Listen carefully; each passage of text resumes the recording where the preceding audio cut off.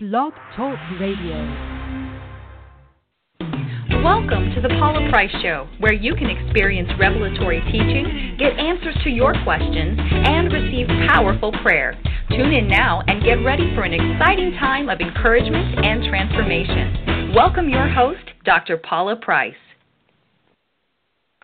We are live once again on the Paula Price Show.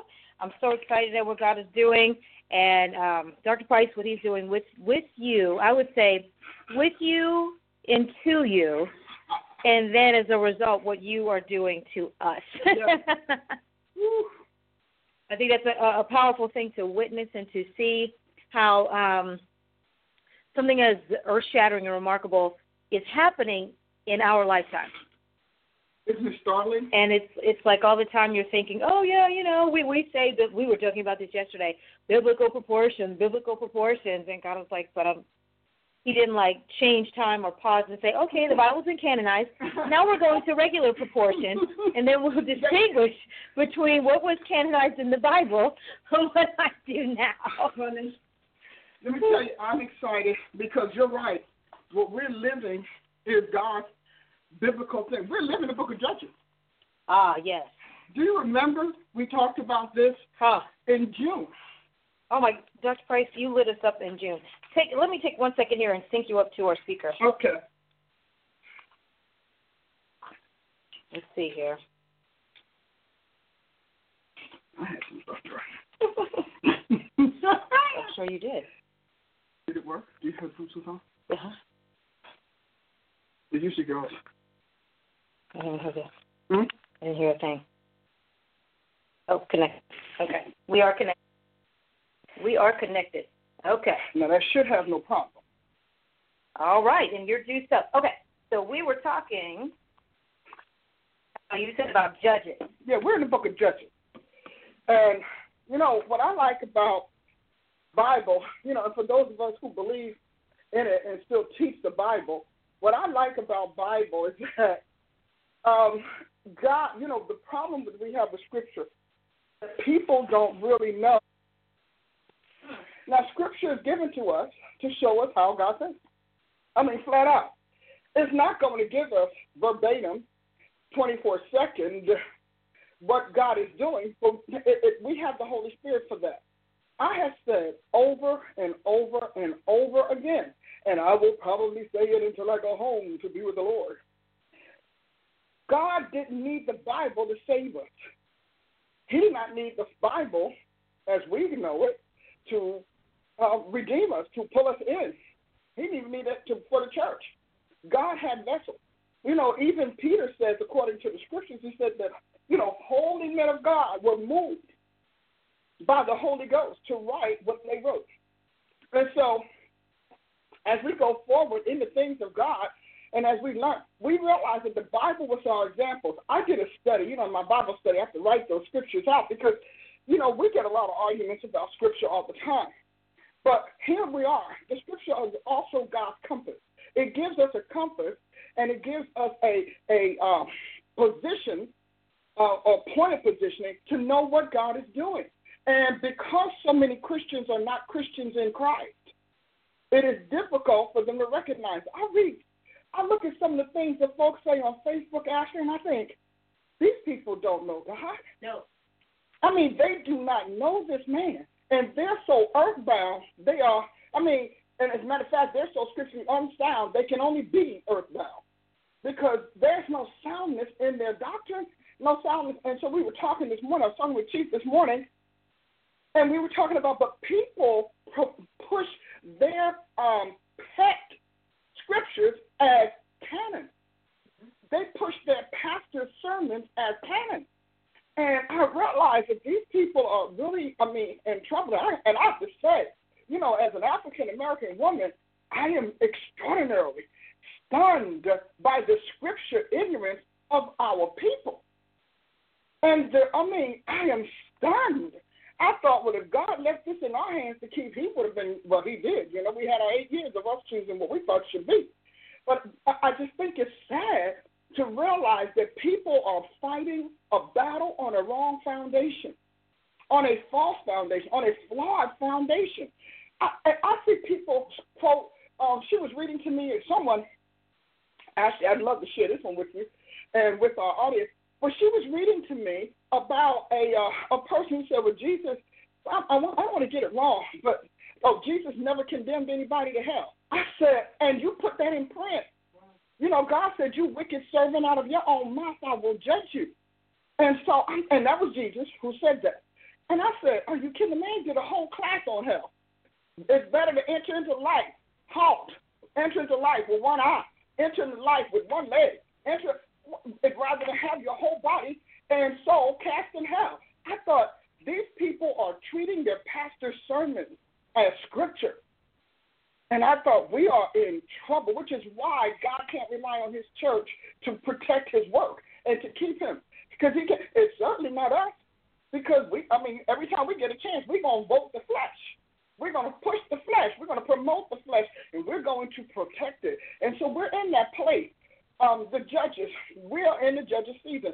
And, actually we did a teaching that I said I made available, too. Didn't I make it available? I don't think I held that one from the summit on Jephthah. Oh, yes, that was available. We did a teaching on Jephthah and why God chose Trump, who is a type of Jephthah, because the Bible is to give us types, and it's to give us indicators and markers of where God is going. And so, we taught Jephthah, and when I taught it, I kept thinking, we're in the book of Judges where every man is doing what's right in his own eyes and the deterioration of the city. And, when God raised him up, the enemy was at the gate. When God raised up Deborah, the enemy was at the gate. God's land was about to be taken over. That was the whole climate that God was in. That's the situation. God's world, his whole work, all of his nations about to be taken over by his enemies. They'd already been overrun. And so they've been infiltrated. They've been invaded. They've been subjected. They've been made subjects and put under tribute and all of those kinds of things. And they had it all. And all of the enemy's people were in power, in seats of authority. They were running the government. They were running the commerce. They were running business. They were running the temples. It was, because people don't really understand what Judges was like and why God did that. And so if you read the beginning of Judges, I love this part. And it's in my book, When God Goes Silent, among other books, and I do talk about it, I believe, at length in Before the Garden. But in the beginning of Judges, it says that there was no king. And it goes on down to, I think it says in Judges 17 and maybe a couple other chapters, that there was no king in Israel, and every man did what was right in their own eyes. So they had abandoned God's law. They had rejected God's rule. They had cast out God's leaders, and the enemy had put his own officials in the seats, which is constant. God faces that so many times. I still don't understand why he don't hit the red button, but we bless him for being faithful. And so it says, but in the beginning, this is so powerful. Folks, I want you to lean in. I don't have a cloth. They took my cloth. I don't know where it is. But anyway, but in the beginning of Judges, come on, talk it to me. You can do that. I like that. Yeah, amen. God, thank you for making me look good. All right. But it says an angel rebuked them because they were not under human judgment and human governance, rather, but they were under an angelic stewardship. And this angel, I'm telling you, this is so good. Oh, Lord, I have to hit this. Look at that. Oh, Jesus. This angel came down, and if you look at it, I believe it's in Judges 2, but the angel came down and rebuked them. And you said, an angel, now they knew it was an angel, which means angels were not just invisible, abstract light beams and stuff. This angel obviously took on complete human form and addressed the congregation and rebuked them and told them what they did wrong with God. I like that because, when human governments fail, heaven always has the backers. So because God, the Spirit rules the flesh. So God always has angelic beings and a whole heavenly force and a heavenly staff of beings who see to it that the earth doesn't deteriorate before the Almighty is ready. And they are not impressed. They don't care about our elections. They don't care about our political processes. They don't care about any of those things until they get ready to threaten the planet. When the planet comes under threat, heaven takes over. I don't know about you, but I think that is a very comforting thought. You know, because God's world is not a democracy. It's not even a republic. It's a monarchy. God rules as King of Kings and Lord of Lords. Now, he allows us to use whatever political forms and structures that we can get away with, that we can work on. If that's what you all like to think, that's fine. And I think they do a great job because, for the most part, they're very, very unobtrusive in our world. That's why so many things, wickedness still goes on. Because, you know, if they had their say, they would tell you where every criminal was. They tell you where every crime was being committed. They'd be the one to do it because they're not in time. They're in God, and in God is everywhere present as one. So when you think about the earth and judges, and that doesn't just happen again because God does that again at the end time.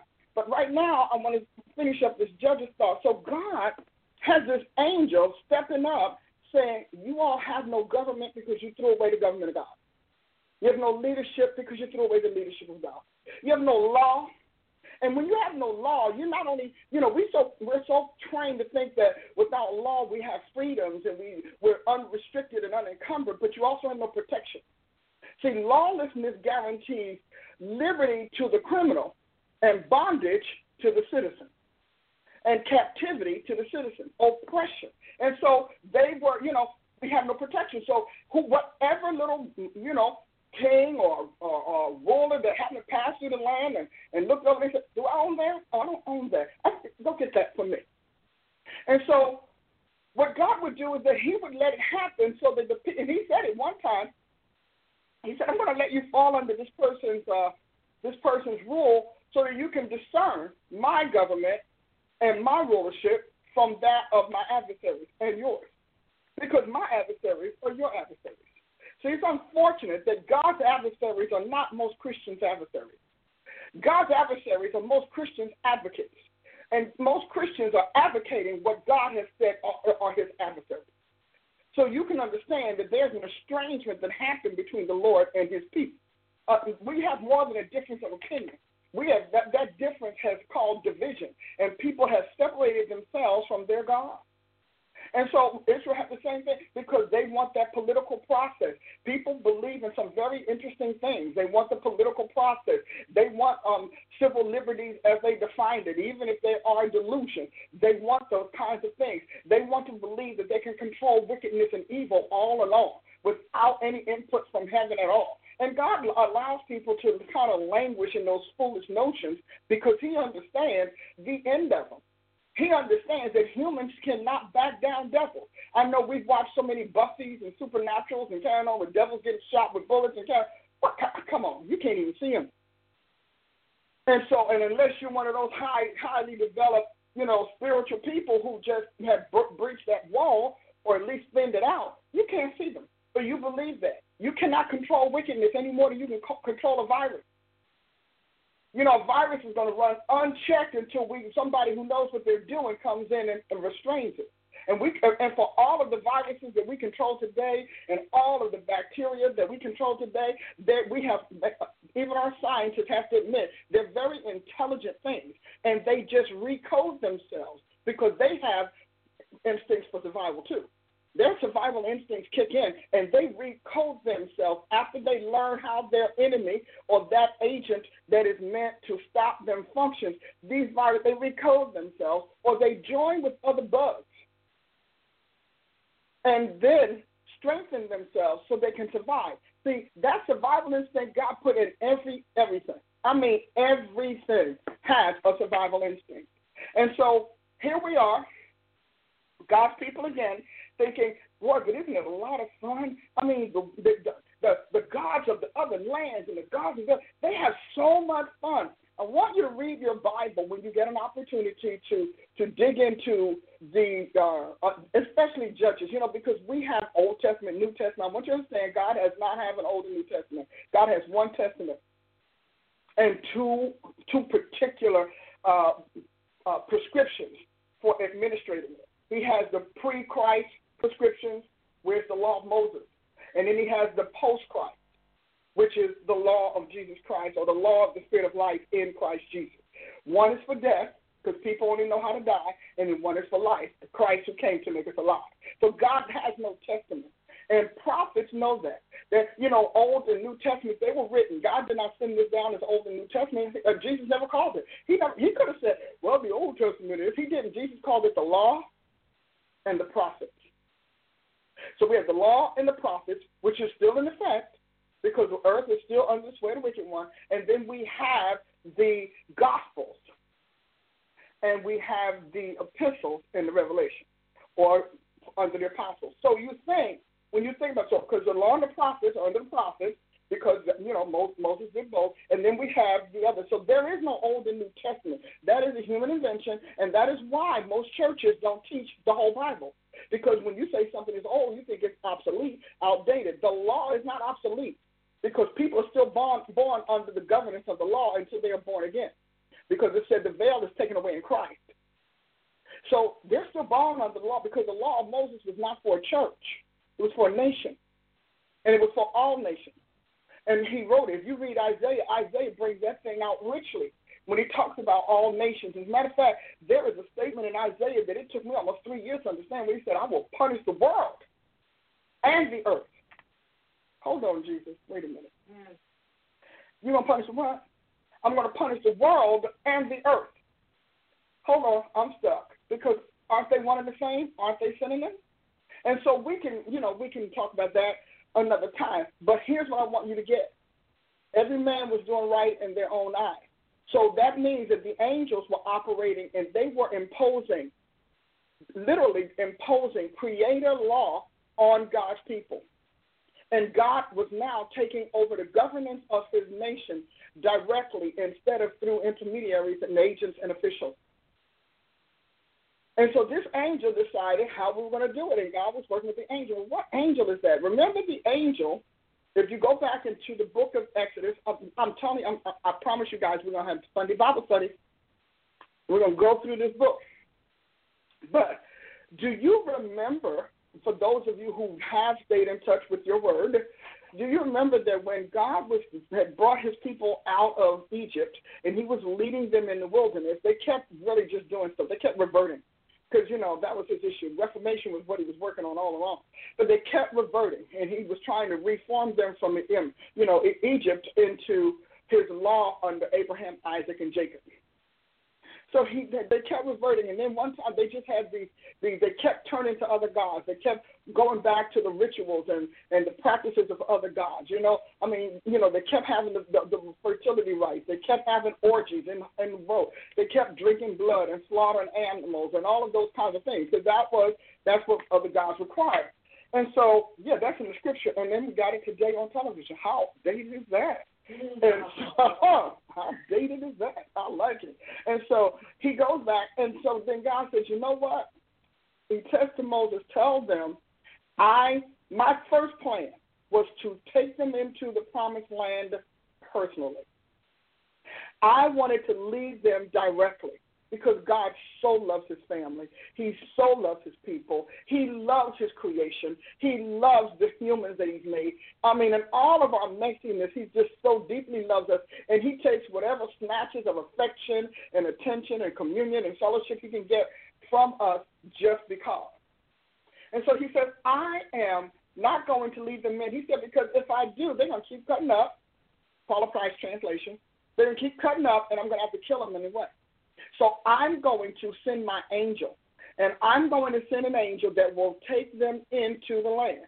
And then he says, now tell them, just because it's an angel and not me, tell them the law, my requirements are the same. This angel is like God's alter ego. And he says, so I put my name in it, so don't violate, because I've given him the power to do to you what I would do if I were still leading you in the way. Oh, is that powerful? And so, Exodus 30, I think it's Exodus 32 or 34, but anyway, and the reason I brought it up is because that same angel was the one that was in charge of them from that moment onward, when the Almighty said, I cannot stay holiness. You keep violating my law. You keep bringing other gods in my face. You keep bringing other rituals and performing other rituals on my altar. I cannot trust you. And what you're going to do is you're going to so trigger my ire that in my own self-defense and my own preservation, I'm going to wipe you out. And people are going to think that I couldn't bring you in, which is why I killed you. So I'm not going to do this, because I want to get you into your promised land, and I want to show all of the gods that I defeated to take you in, to bring you into my own covenant, that I can fulfill my word and do what I say, despite your faithlessness, despite your fickleness, despite your ungodliness, okay, and uncleanness. He says, I love you. I love you dearly, but, hey, I'm going to have to distance myself. You know, and the Lord does that now. A lot of saints don't realize that God, well, I think they do, actually. I think they do realize that God distances himself.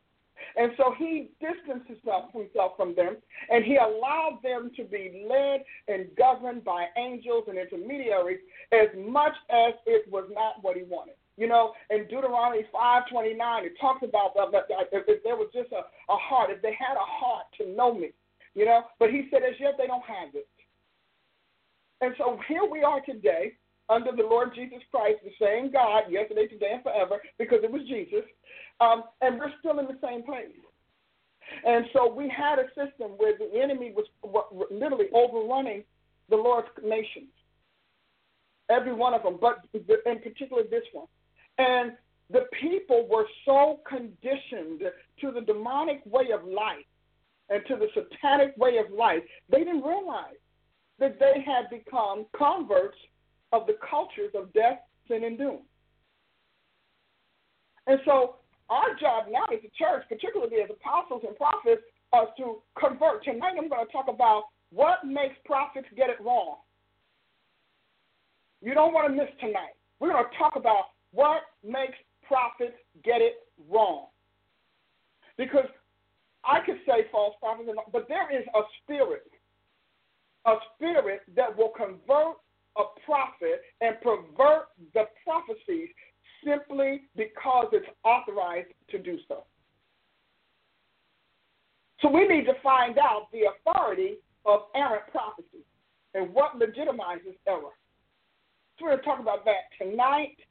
You know, Prophet Ashley's thrilled because I never can give her I can't ever give her a topic when she wants it. So today, she's thrilled. She's got something to post. What, you know, and the reason I brought that up is because I've been talking with the Lord about this, and you know, when my daughter was talking about the election and how many prophets got it wrong, and so she's asked me as a good mentee, so what do you think contributed to that? What caused that many prophets to get it wrong?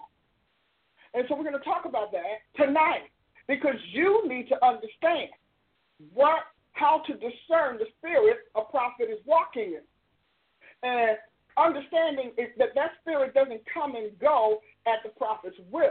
You're going to find out tonight what it means to say, this is the word of the Lord or this is not. And you're going to be able to hear beneath. I asked God for a particular gift, I don't know, maybe 20 years ago. And I said, God, I want to hear with this ear and I want to hear with the other ear. And there's an ear that God will give you if you want to hear it, if you want to use it. And so I have always been able to, and my team can tell you, I can always tell you, oh, no, this person's only going to last 3 years, but this one's only going to last 5. I'm telling you, this is not God. And I mean, they have clouds, folks falling in the road. They're telling you how many hairs on your head. I mean, we're going through. And I'm saying, I don't care. And I'm going to tell you how to protect yourself from errant prophets and errant prophecy, because that's important. How do prophets get it wrong? Because you have to recognize what happened, and you have to recognize it in today's world and using today's language. And I think, and you all can discuss it, but I think by virtue of the work that I've done in this area, I am very qualified as the author of the Prophet's Dictionary and the author of the Prophet's Handbook and the creator of the Prophetic Assessment Questionnaire. I believe I'm qualified to show you how to know. Do you know we have a section, Ashley, talking about where we are and all of that? Don't we have a section in our assessment results called spiritual purity? How many people miss that one? Enough. Far too many. Yes. Especially prophets. Yes. We have another one called spiritual wisdom in action. Mm-hmm. Another one. How about this? Authority of Scripture. You know, you must be one would have to be pretty astute to develop an assessment that can tap into people's flaws in those areas. Yes. And you, go ahead, you can speak because you are one of the advisors, and that's why I'm mentioning it. It's shocking for people to see themselves in writing. It's also very settling. Sometimes people can get afraid, oh my goodness, it's the idea.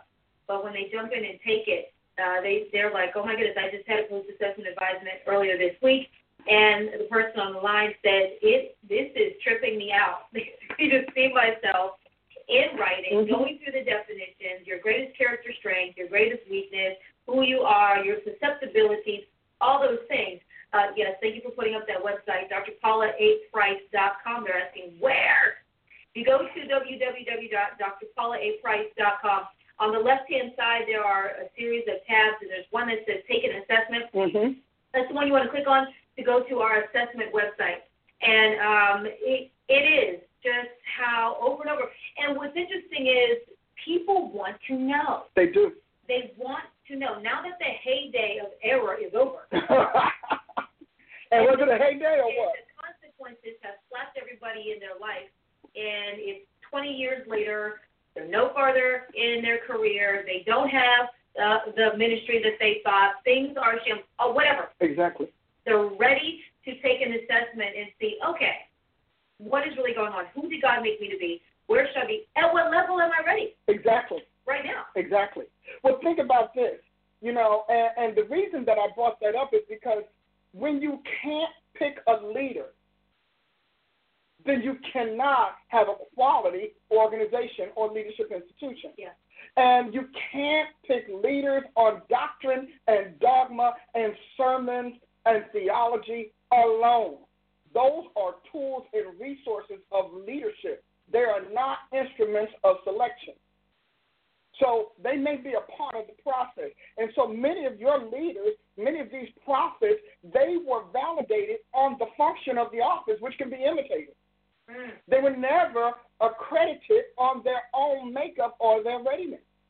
Well, they were told that's not possible. Now, you can measure everybody else's readiness with their invisible gifts that you cannot see until they demonstrate. Thank you. But we need to know, all right?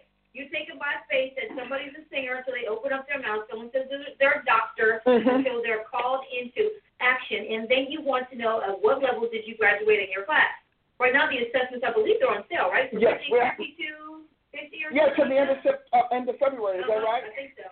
So they're on sale, and I fell into this quite by accident because those categories, spiritual purity, spiritual wisdom in action, authority of Scripture. We have 22 particular categories that we assess you on, and we don't just say got it or gone. We say low, medium, or high priority. Well, you find out how susceptible you are to popular doctrine, church tradition. I mean, there's a whole lot of things in there that have nothing to do with how long you can stand up and prophesy to people. Or how long you've been able to preach, or how many people fall at your feet. As a matter of fact, the assessment does not care about your audience. It cares about what they're getting. That's good. See, it doesn't care about your audience because audiences, especially the body of Christ, they are so untrained to be discriminating, to be, evaluative that they can't do it. And then we have a whole program. But I was thinking about that. Even I think we're targeting having the prophetic assessment back online by March or April. We're working in that to get because every so often, you got to make sure it's current. And so we're planning that. But the MAQ still tells you who you are, and it tells you where you will fall. And I've had people who fought us. I've had people who yelled, walked away, put my name out as evil, whatever, and you know what? 3 years later, 4 years later, exactly where that assessment said they would fall is where they fell. It talks about how you handle yourself ministerially under stress and duress, and what your leaders can expect of you when they put too much pressure on you. It gives you a ratio. And it's so interesting because I remember a man saying to me, one of the apostles that came to evaluate it when he was here, and he said, but how can you get a computer to prophesy? I was like, only Jesus. Only Jesus. Well, you have done for ministry what other arenas have done in their arena. Mm-hmm. When you enter into the military, especially when you go into high levels, they give them psychology exams and all kind of tests to press them, squeeze them, and push them, and all the different dynamics to see how they will, and to project how they will perform or where they will fall down. And so I continue. Well, you were just this week amazed. And somebody, I know, you said, now how can these things nail you? And they do. And the beautiful part is that there are no two results. And we also have, which leaders would appreciate if they ever got on board with it, we have the grading process, grade 1 to grade 5. Yeah. And then we have the phases. What phase of readiness are they in at any particular time? And so I think about that, and I think that the church is ready to protect itself. That is why, and the kingdom of God is ready to protect itself and to get the best. You know, something about Christianity over the last 25, 30 years has taught us that Jesus Christ does not deserve the best. Something said that we give God our least and we give the world our best. It's a Malachi issue where the priests were giving Yahweh the worst animals, the blind ones, the lame ones, the maimed ones, the the sterile ones, and they kept the best for the marketplace. And so they took the best of God's animals and produce to the marketplace, and they gave God trash, rotten food, rotten fruit, stuff that had been stored in whatever the animals wouldn't even eat. And that is the Malachi spirit we're in today, you know, where God's messenger has got to rise up and say, I know that you've been born into this, because a lot of people have not decided to do this of their own accord. I want to let me go on record to say many of you were born into this type of Christianity, just like all of those people who were born into Babylonian exile. They only heard about a time where Yahweh did all of this and Yahweh did all of that, and the Lord did these great things. They only heard of a time that there was a priesthood that was clean and righteous and holy, and that God drained God's blessings on the land. They only heard of it because now they're in exile, and these are old stories. And for a lot of you Christians, what we're saying today sound like old stories and legends that no longer apply. Because you were born into abusing God. You were born into the God-abused Christianity.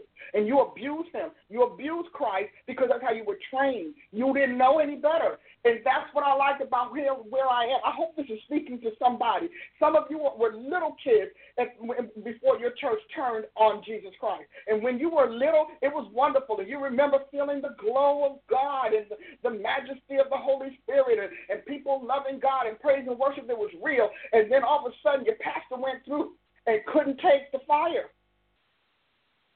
and fired God instead and took on another Christ.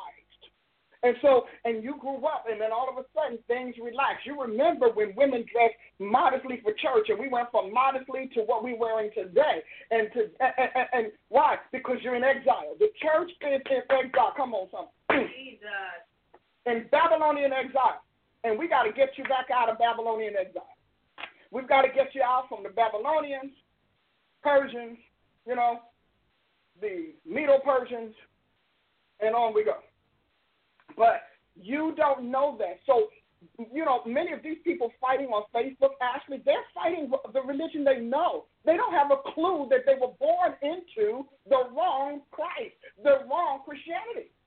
They were birthed into that. That's why they're not saved. It's not that they didn't they set out to be saved. They set out to be born again. They set out for a real Jesus. They just landed in the wrong place. It's kind of like going to a peddler on the street. You know, in New York, we got all these other street markets, but you're going to all of these street stands thinking you got a real purse, thinking you got a real Louis Vuitton. You know, you got a real Dolce & Gabbana. You got a real, Chanel purse, and only for somebody who has the real one to say, that's fake, right? You cherished it like it was real. You put it in the bag every night like it was real. You polished it. You only brought it out for special occasions. You let everybody else see it who didn't know any better, and they agreed with you that it was real. Just like the bag they had. Yeah, because they had one too. And then you meet the person with the real Chanel bag.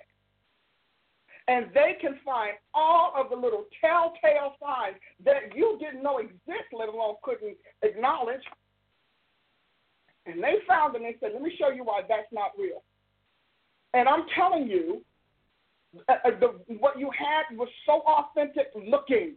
And it was so authentic feeling, and it just made you feel really great. And you knew you had a high-end bag, and all you knew is that you got a high-end bag for a bargain. And your bargain began to prove itself in what it was. Ultimately, you realize, to your embarrassment, because you're strutting it as if it's the real bag, the real article, the genuine article, and you're strutting it like that, and you're embarrassed because now in front of everybody, you realize that not only did you have a knockoff, but you didn't know it. And that's Christianity today, 21st century. But you taught on it. The knockoff Christian. The knockoff Christian. And it's for sale in our e-store. So you should go to my e-store if you want to do it, to test your own Christianity. Why do we have assessments? So we can test the authenticity of what we call our destiny and purpose in Christ. So we can verify, because life relies on verifiers, evaluators, assessors, and verifiers. These are normal tools of authenticity and genuineness in life. And you should know them. It's your soul on the line, because if you have a knockoff Christianity, you're going to have a knockoff Christ come for you when you die. And that Christ has no access to God's world. And you're going to sit there looking over there at all the saints having a great time saying, but Jesus, I tried to do it right. And he's going to say, you didn't.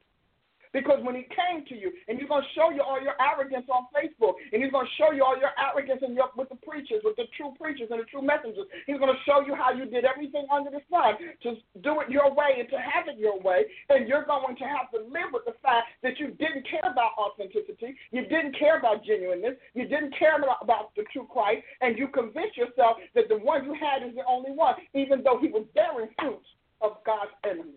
This is very important. And a lot of Christians don't want to hear it, but it's up to those of you who are real to make sure that your people, that first of all, you as a leader are in the right Jesus Christ. I know we are so unaccustomed to think about that. Really, it's hard. Because in your mind, there's only one Jesus. No, you're right. There's only one Jesus, but he has millions and millions of imposters. Because being Jesus is still cool. Being Jesus is still powerful. If people can't be him, then they want to bash him. But trust me, if they could get away with making folk believe they are Jesus Christ, they'll choose being over bashing any day. And so here we are today, 21st century, and we've got Christians who don't know what Christ is. And anything coming up saying, I'm Jesus, you're taking it. And the more the Jesus you serve lets you stay the way you are, the more you should question that, because you can't go into another country without changing. You go to another job, you've got to change. There are very few places in life that you can move from one point to another, move from under one thing into another, and not have to change. The fact that you are with a Jesus that still understands your fornication should scare you. You're with the Jesus who still understands your adultery, who is encouraging you to remain an adulterer, that should scare you. The fact that you are serving a homosexual Jesus, that should scare you. Since they don't have sex in heaven, I don't know how you're going to live out that choice forever. The fact that you're serving a Jesus of abortion should scare you, because God cursed everything that causes you to catch your fruit before the time. That's a curse. And see, a lot of times your trials and tribulations have nothing whatever to do with the devil. They have everything to do with the Christ you chose. Because God is still righteous. That angel still held Israel to God's law and God's governance, even though they refused to put a leader over them. That angel still said, yeah, but we didn't get fired. We're still on. We're still doing our job. We're still. Anybody here, are they following me? Oh, yes. How? They are with you all the way. Because you have no idea whether or not, many of us, you watch these preachers and you love them. Don't you just love them? They're slick, they dress sharp, they got glittery clothes and all of that kind of stuff. You got to put on glit when the glory's gone. Because glit takes over the glory. Because trust me, when the real glory of God is on you, ain't nobody going to see your glit. They're going to talk about, wow, but there's a light coming out from you. There's a radiance from you. There's a power from you. I always talk about my girls, and I say this, holy Jesus, so God, with the greatest song. People always say, well, you just have such wonderful women. They're so pretty, whatever. And I said, no, that's holiness. Y'all just not used to seeing holiness. Because but people recognize it when they encounter it. Because so many people are walking under the spirit of this world that you don't see holiness like you used to. The cleanness of the face, the purity of the eyes. And so I say to you, you like these ministers because you like all the artificial. See, you can't, the reason that people have to have smoke machines in churches is because the glory won't come. The Holy Ghost is gone. So let me give you some fake smoke, because I can't produce. There's nothing in my relationship with God that's going to give me real smoke. The reason that we have to have strobe lights in service is because the glory of God, the light of God is gone. Because when God shows up, God doesn't need anybody to do his job for him. And he certainly doesn't need a machine.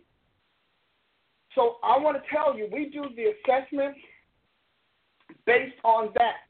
But I also want you to know, God could care less about humans having issues with his choices and his decisions. He could care less, as we've seen. When his planet is under threat and the enemy is threatening to take out his planet or take out his people, God will act. He says, I will act for my own name's sake. So this is not about God and politics. It is not about a man. It's not about a political view. It's none of those things. This is about God saying, I know you all are too blind to see that tomorrow you would be gone. So I'm just going to preserve you and save you today, expecting that you'll never know how close you came to annihilation, how close you came to obliteration. That is how God acts, and only the mature can do it. The everyday citizen is like, could you just give me my job, give me my money, give me my house? In other words, could you just give me mine? But the people who understand that nothing is free and that everything is always at risk, these people think differently. And if you're going to read those posts and you're going to follow this theory or that thought, you need to do it from the premise of who we really are. And we are the salt of the earth and the light of the world. And when the salt loses its savor, then guess what? The salter must come and take over the job. And God did. And he did it with those angels. And I've been telling you, because I keep telling them, because I want you to know that I know for a fact heaven's on the ground. I want you to know heaven's on the ground. Heaven is in the planet, and they're not trusting humans to do anything for them except be led by the spiritual mandate of God's eternal forces. I'm telling you, and here I prophesy to you. I'm telling you today. I know we're going to move off in a minute, but I'm going to prophesy to you.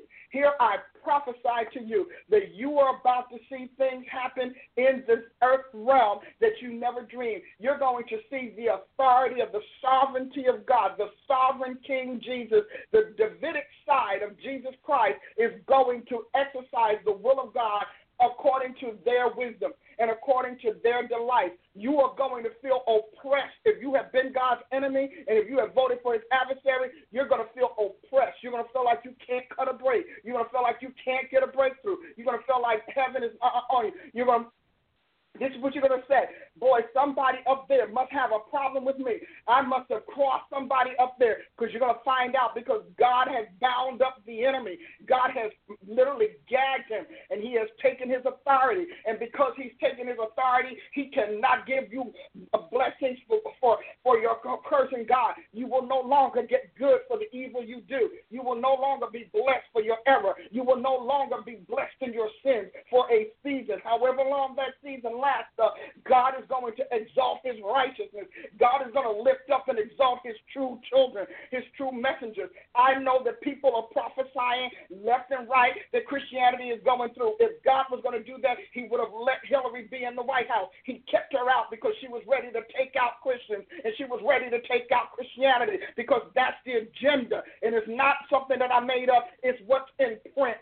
It is in print. You need to go on there and read about world citizenship, and you need to read the site called World Service Authority, because those sites are telling you what God was protecting us from. And if you're going to put your mouth out there against the Lord Jesus Christ, at least be informed. At least know what he's protecting and defending. But I continue to prophesy to you that there are those of you who couldn't get a break. There are musicians that couldn't get a break. You wanted to sing the sweet songs of Zion, and they wanted you to sing the raunchy songs of sin. But now you're going to get your day. I promise you, you will get your day. Pull your music out and write your lyrics. Pull your band together, because God has changed the people in the high places. He's cast the devil out of the high places. Why do you think they're standing in the street? Because they're no longer in those seats. And I'm telling you that God says, don't you let anybody lie to you. God will not turn around and throw his people to the wolves after he's pulled them out. That is a lie from the pit of hell. Satan wants to prophesy so you continue to fear your Christianity, so you think God is not able. God did not put this man in the seat of power talking about Bibles and crosses and Jesus Christ for his people to be slaughtered. He put a defender of the faith in there. He put a protection and a guardian in there. I'm telling you, if ever you were going to get your destiny filled in the Lord, if ever you were going to get your righteousness rewarded, if ever the holiness is what God was going to be exalted, this is a time, because this is a Josiah moment. You know, Josiah found the book of the law in the rubble of sin in the house of God that was dilapidated. Now, we don't even know where they were going to church, because the book of the law was in the house of God, and it was dilapidated. And he sent his political officials in there to clean it up, because he said, hey, I had a visitation from God. I got to restore the God's house. I got to restore God's worship. I got to restore the land. And he sent that. Come on, somebody, read Josiah. He said he sent them in there, and they cleaned up. And as they were clearing out the garbage from the neglect and from the abuse and all of that, it became a junk room. The house of God became a junk room, a storage for junk and rummage. They cleaned it out. And, you know, they found the book of God. And you know what? They took it back to the king. And here's what happened. I love the word of God. And they took it back to the king. And the king began to read it. And he began to understand why his nation was under judgment. He began to read that book of the law. And he began to understand why the ground wasn't yielding its increase, why people were unemployed, why crime was running rampant, why jobs could not be made, why harvest couldn't be sold, why the enemy kept taking out God's people, and all of those things. And he said, oh my God, we have committed a horrible sin against the God of our land. And so he goes and he said, find me somebody who can interpret. I can read it, but find somebody who can interpret what I just read. How do I know? And what did he do? He didn't go out there to get the prophet on television. He didn't go out there to get the prophet in the satellite. He didn't even go out there to get the prophet who had the big ministry on the corner. He went to somebody called Halter, and her name meant weasel. And he went to a woman who had a prophetic college underground. And why were they underground? Because true prophets were not being respected, so he went to Halter underground. I can preach this thing. And when he went to her, she said, go tell him who sent you to me. And I want you to know, see, they can talk all that crazy they want, but I'm telling you, the king knew where she was. He was the king of the land. And he said, I don't want a false interpretation. I don't want a misinterpretation. I don't want a private interpretation. I want somebody who can give me the mind of God on this scroll, because I am raised up to save this land, and I need to know how to get started. And this woman, this prophet, Huldah, Huldah, because you probably never heard of her, but she was a prophet that the royals knew to go to when it was time for the truth and the facts to be revealed. And she read that document, and she prophesied. Now, can you imagine? So don't think the people in power don't know where the truth is. They know where it is. The ones that don't want it know where to lock it down. And the ones who want it know where to unlock it. I'm telling you, I prophesied to you, and I can give you more examples like that, but I prophesied to you. Our day has come. Don't miss your day. And don't find yourself ill-equipped, unprepared, and still whining. And by all means, you need to stop being an advocate of God's adversary, because when he hits his adversary, you're going to get hit. Not because God is going to choose you out. That might be what he does. But because when he slaps the devil that you've been serving, it will reverberate on you. So when he's come after errant doctrine, he's got to come after you, only because you're the voice and the vessel is using. When he's coming after lying prophecies and lying vanities, you have got to be hit, because that's who is using. You are giving physical manifestation, physical expression to those vile spirits, and God's got to go after the spirit, and when he does, everything attached to it is going to take blows. That's the way it works in God's world. Thus says the Holy Ghost.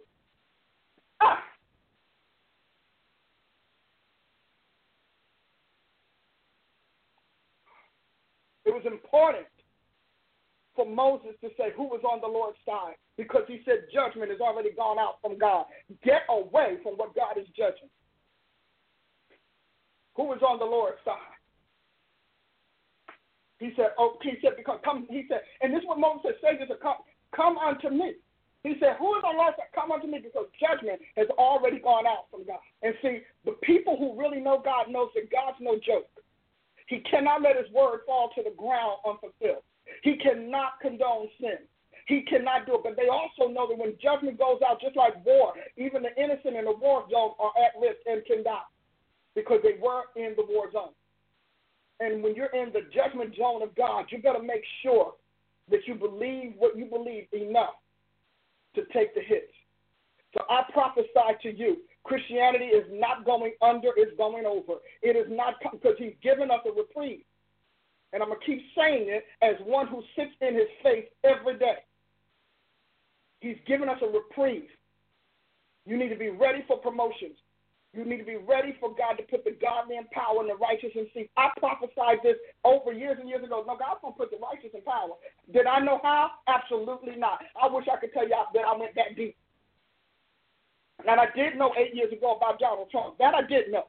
But not that he would do all of it. I didn't know any of that. And so I will tell you that right now we have a window.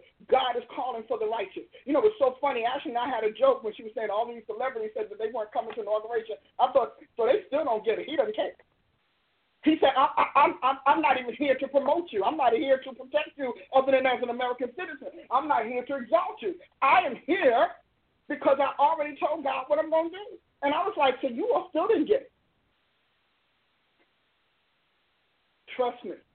They didn't riot in the streets because they were still in their seats. They rioted in the streets because they were out of them. Can we give God some word now? You just want to say something? Amen. That's true. As long as they were in there. And you can tell that these people are mad because God is back in town. I mean, the vile, hateful things that people are saying. But I tell you what, all these same people, they're going to feel it in their bottom line. Oh, yeah. Because too many people put him in office. Too many Christians in this country to not realize their power, because he is going to see to it that Christians know their power. Exactly. And that is something. And are free to live it. Yes, and that is something that we have not seen in the present period. Mm-hmm. Pick one. None. Any one. To say, but there are so many Christians. Why don't you all, how are you letting this happen to yourselves? You are so huge in number, and we're going to change that. Exactly. It's all these people, like you said, are Christians. Which you don't think about. There's really no need to riot if all the people you have are sitting in seats making your agenda happen. Well, if Hillary had won, we wouldn't have riots. Of course not. But, you know, I told God, I said, God, this is just me. I'm an American citizen. I'm under the free speech thing that everybody thinks we shouldn't have. But you know what I do think? I think that America should make all those groups that tore up those cities pay for their repair, because that's going to make them think twice about, because those cities should not suffer, and they should not have their budgets destroyed because people want to come in and tear it up. I think that once they nail these people as terrorists, because that's a terrorist act to pay somebody in Tampa City, that's a crime. That's a crime. I mean, and I understand. I mean, to me, and I told God, I said, honey, if anything, they said, I would definitely say all of you all, all of those groups that said we got together, they should all get the bill. Then all of you all should get the bill to put these cities back together. Because you know what? When we go into a country, we went into Iraq, we tore it up, and what did we have to do? We had to repair it. Yes. Didn't we? Yes. We had to go back in there and fix it up. These people who are, because that wasn't a peaceful demonstration. That wasn't peaceful. You're chasing a governor into an alley. That's not peaceful. So I just want you, to me, I said I believe every one of those organizations should get the bill for repairing this damage they've done to our city. Every one of them. And I don't care if they have to attach their funds to do it. Oh, yeah. Well, we've come so far away from the actual job of a president that we don't recognize, especially my generation, people younger than me, maybe a little bit older, early 40s and younger, so a lot of them don't quite get what the president's job is. Because we have had so much entertainment, so much for the people, so much whatever, that we haven't done our history to go back and see, first of all, what it took to establish and secure this country and why we have these laws in the first place. Oh, they don't even care about them.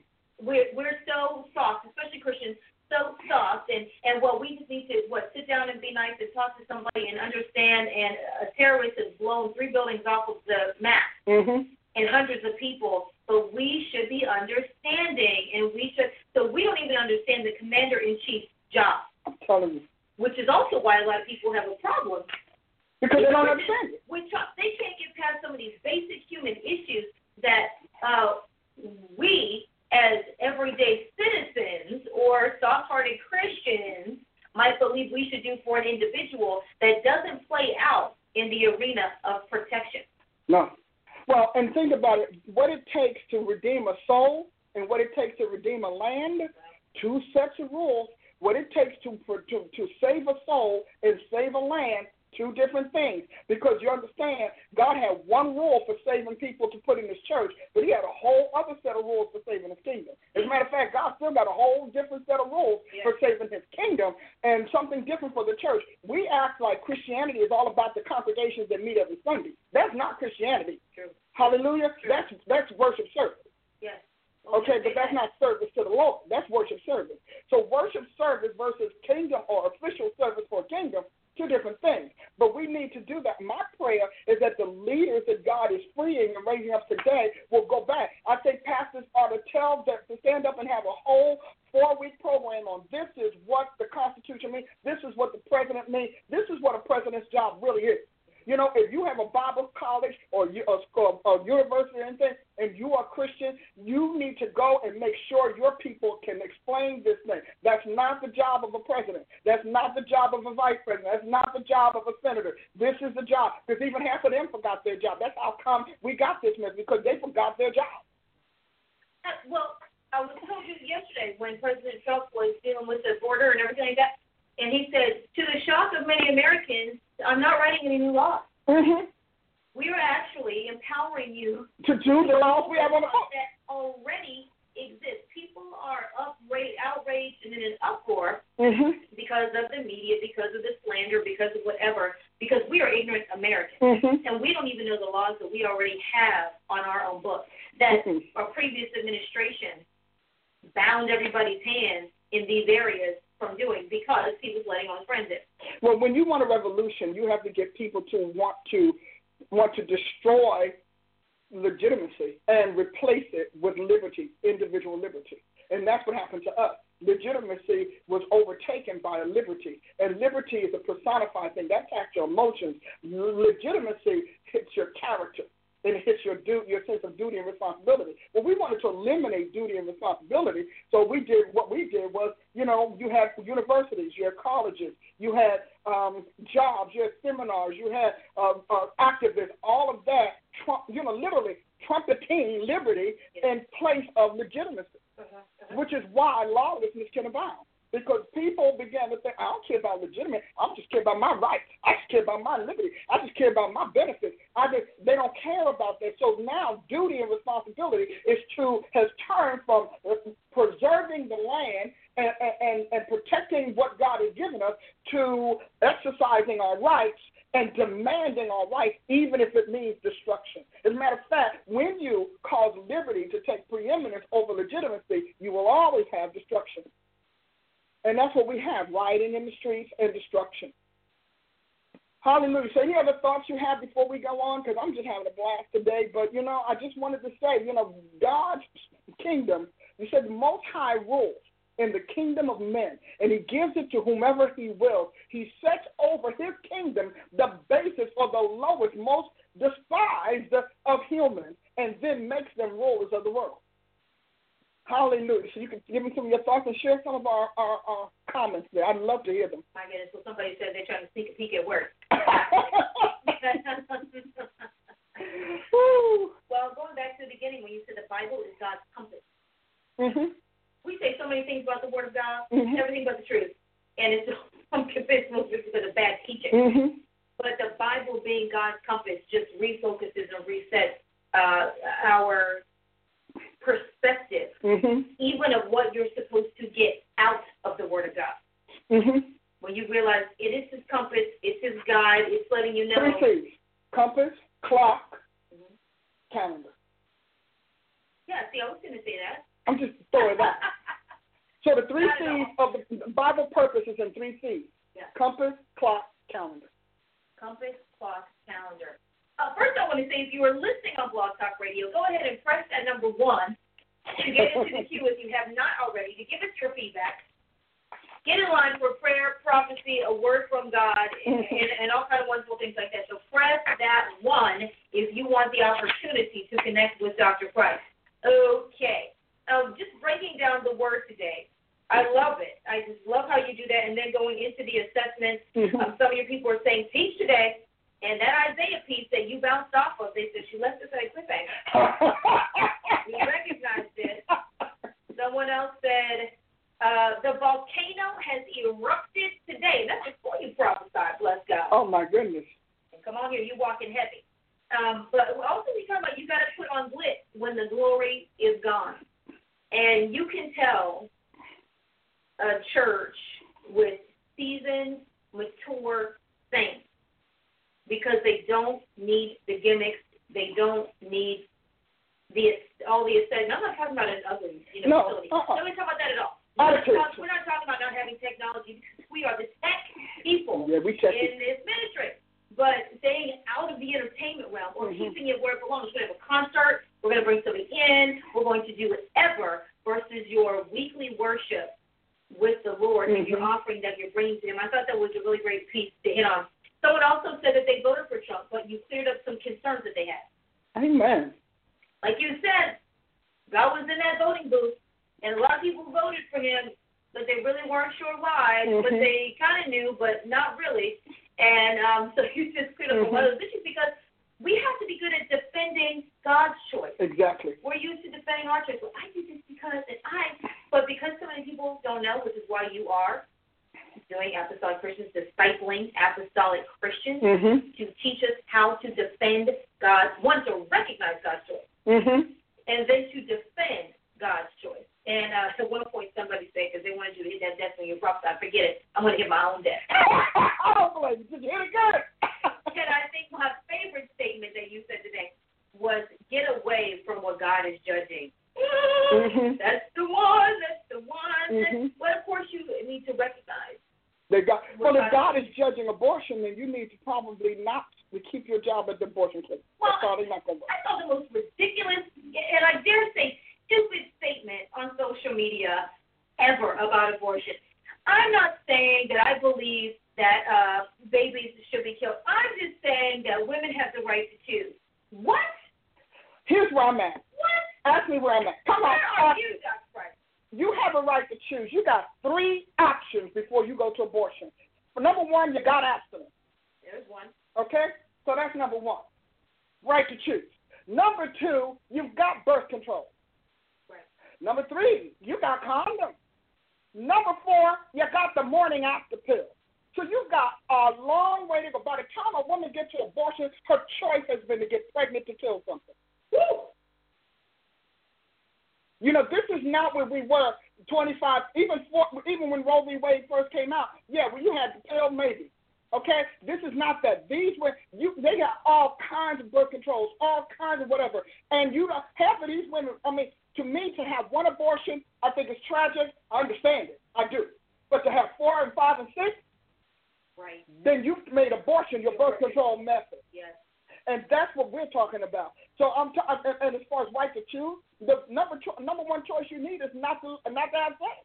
Well, you can't choose to drown your puppy in a bucket of water and not after you brought it home. Yes, stranger on the street. This is so crazy. This is how you know the devil is behind this, because we don't let you kill anything else. You rip a butterfly's wings off, and you're deemed inhumane. Okay, thank you. That's just inhumane. How can you possibly do that? And these are the same people that are fighting for the women's rights to kill their children. But think about, that's why a woman has a right to slaughter a baby. Right. Now think about it. Come and say it. A woman has the legal right to slaughter a baby. Even if he's half in and half out of her body, she can slaughter a baby. Yep. If he comes out or she comes out whole, she has a right to walk away. The abortionist has the legal right to let this viable baby lay in a room and suffer and die in its own blood. Yep. Now, I don't care what you say. I'm telling you, I don't care. I do have concerns about rape and incest, but I think a lot of that is difficult to prove. Now, unless you're a little kid, I can go with little kids. I can go with that. Now, I don't believe in abortion under any conditions, but there is what you would call a mitigating point that you can almost say, come on, God, can we just have mercy? Or somebody who's trapped in sex trafficking and all of those are really mitigating points. And so I don't agree with it under any condition when I say personally agree. But I can also see as a legislator, though, the difficulty they have with real issues. Because then it becomes a remedy, a medical procedure because of an atrocity that's been done on their body. But I'm going to need you to not have a date rate talking about, oh, wow, I thought it was going to be, I said stop. Come on, people. Or you're going to turn around and you're going to have, you decide to go and have sex in the bathroom, back room, downstairs, under the chair and carrying on, and then you decide the next thing you're going to do is add insult to injury or evil to cruelty or cruelty to evil and kill the kid. Because and let me tell you something, they've come a long way. Because one thing about being older, in the beginning it wasn't a real baby. Then we went down to it was a tadpole. Okay, so then we went from a tadpole. Well, it doesn't feel anything. But okay, but it doesn't have a heartbeat. See, because they've come down to now what it really was about, just slaughtering kids for a purpose that we yet as humanity to see in action. Mama. Because there's a purpose. There is a bigger purpose beyond abortion than a woman's right. I promise you there is. And one day God's going to expose that. Hallelujah. How are we doing? Any more comments before we go on? I love my Periscope comments. I get a chance to do this on Thursday. I can't do it any other time. Oh, my goodness. Yes, blood, amen. Wow, flying through. Some paragraphs being written here. We got paragraphs. Reading. Flying by. Incredible. I'm telling you. And I do. I'm not one of those people who doesn't understand the whole rape issue, if that was the case. But if it was just about rape and if it was just about incest or something like that, if it was just that, we would not have it wouldn't even be viable. It wouldn't be economically, beneficial to have it at all.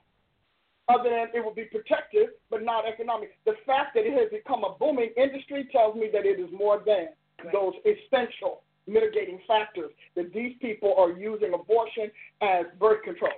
And that, to me, life should die. And as I said before, and I'll say it again, abortion kills generations. And if you're one of those women who only had one viable egg in your body to produce a child and you abort it, it's over. You have cut off your line. If you are a man who only had one sperm and that sperm is killed, your line is over. It is not just a matter of that baby that's left on the table, that's flushed down the toilet, or put in a glove, whatever we do, but it is also your entire genetic tree is over. Because ultimately, an abortion culture will extinguish a population. That's why God keeps sending so many other other people and so many other nationalities in because he knows, hey, I got to keep this country going. All right. Well, are you done? Because I'm done. I am. Prophet Adia. I always leave. Hi, Prophet Adia. Hi, guys. Can you hear me? Yes. Oh, my goodness. What a powerful exhortation today and training. Of course, on board with some of the comments that Prophet Ashley has already made, and that is our understanding of the Christ that we are serving. Through all of this election rigmarole, I think that is the most disheartening thing, is that we as Christians, we just can't seem to come to any point of agreement about what God is really doing. And that lets you know that there's, a real devil in the midst of that. And I think that you hit that nail on the head today. All of those false Christ and even the false spirit of Christ. And as we've been talking amongst ourselves as the prophets, that false spirit of love that is presenting itself as Christ also got in the way as well. And that we saw much earlier in 2016 when the passing of gay marriage happened and everybody worshiping love, literally worshiping quote unquote love, and Christians buying into that being something that was God or something that Christ was initiating. So, it was all coming to a head when we got to the elections, and we could not agree as Christians about what was God and what wasn't God. I'm thankful for a voice like yours to bring clarity. I think what's interesting about you, Dr. Price, is that even when people don't necessarily agree with your viewpoints on things, the one thing that people cannot get around is the biblical accuracy and how on point you are with the Word of God, the pure Word of God, not the doctrines of the preachers or not the doctrines of sermons and even the general ideas that we've embraced as Christians now, and we've claimed them as Bible. But what people cannot get around is the unadulterated presentation of God's word that you bring. And there is not much that can be said when you're looking at the scripture yourself and you cannot refute that. So I think that it is so strategic of God to have you as a voice in this hour that will give his word the way it is and really force it down our throats, because that's about what we need at this point, his word to be forced down our throats, that we might wake up and come out of this stupor that we're in, and this Christianity that we have kind of crafted, that it is not it's not reflective of who he is. So I think that we need that, and this was eye-opening today. Well, I have to agree with you, and I'll tell you something that's so interesting about where we are today is that God's word and his thoughts, because God speaks over and over again, but this never entered my mind. He said, you don't even know he said that, actually. Sure. But he says over and over again. But I never even thought that wasn't even what I was thinking. Like I don't even think like that. God says things like that. Yeah, I like the 50th Psalm was the first time he let me know. He said, but I never thought about that. He said, but you thought I was altogether like you. Are you kidding? We're different. How about this? He said, are you kidding? I don't even think like that. And so we get so that's why you have to lift your scripture out of context so that you can create a new context or set it in a cultural context. Because God's thoughts are very clear. He said, y'all did stuff worse than the folks that hate me. Y'all actually cut up worse than the people that actually hate me. And so I am God, I deal with the man, Christ Jesus, the person, because when you are employed, you work for a person. You realize that your company exists for a person. So I work for the person, and this is his manual. I'm having a great time, but I do know that we want to get some calls in. I feel like you need to hear from the other side of the story, especially when you read that kind of crazy Antichrist ilk, because a lot of Christians are Antichrist. And so that kind of Antichrist ilk is on Facebook. Somebody needs to write a book about the Antichrist Christian. Because these people are anti-Christ. Like you said, I never even thought about that. None of the things that I'm saying. Are you kidding? That's your preacher. I remember one time, I say this and we'll go to calls actually, but one time I remember I had picked up a slogan. It was so nice. I don't even remember what it was. It was such a nice slogan. So I unfolded it. And with my mind, I went there. And I said, where'd you get that? Of course, like, Adam, where are you? Sure you know where he is. I said, well, God, I got it from so-and-so, because he said, do you know what that really means? No, but it sounds great. And he said, the word north at my thoughts. I said, oh, okay. And completely completely ended it. And I think that that's where we are today. We need to know when something is not God's thoughts. Because whatever is not his thoughts will never be his word. That's good. We are done. Tell them where to go from now. All right. You can go to it several times. Yes. Blog Talk Radio. You can log in online, www.blogtalkradio.com/Paula Price Show. And you can also call in, and that phone number has been going up, 319-527-6218, and press that 1. You want to talk to Dr. Price. Other than that, we will see you tonight. I cannot wait. About errant and true prophecy. Hey, Prophet Adia, you're on. All right, just going to give you guys a few announcements so that we can transition and Dr. Price can say goodbye to her Periscope crew. And then we'll be taking your questions right now in this second hour. You can press number 1 to speak with Dr. Price. 319-527-6218 is that telephone number, 319-527-6218. If you're just joining us on Blog Talk Radio, we want to welcome you to the Paula Price Show. We're here every Thursday, 11 a.m. to 1 p.m. Central Standard Time for the Paula Price Show on Blog Talk Radio. That address online is blogtalkradio.com/Paula Price Show, blogtalkradio.com/Paula Price Show. You can visit us there to also tune into the show if you're not able to stay on the phone line, but you would like to hear the broadcast. You can also go to blogtalkradio.com/Paula Price Show to hear a replay of today's broadcast in its entirety. We encourage you to do that. And when you're online at blogtalkradio.com/Paula Price Show, make sure you click the RSS feed button so that you can always be updated when there is a new show that's about to broadcast. If you are an iTunes user, you can download the Paula Price Show to your podcast app. There's a podcast app in the iTunes store. We encourage you, download your podcast app and then subscribe to the Paula Price Show.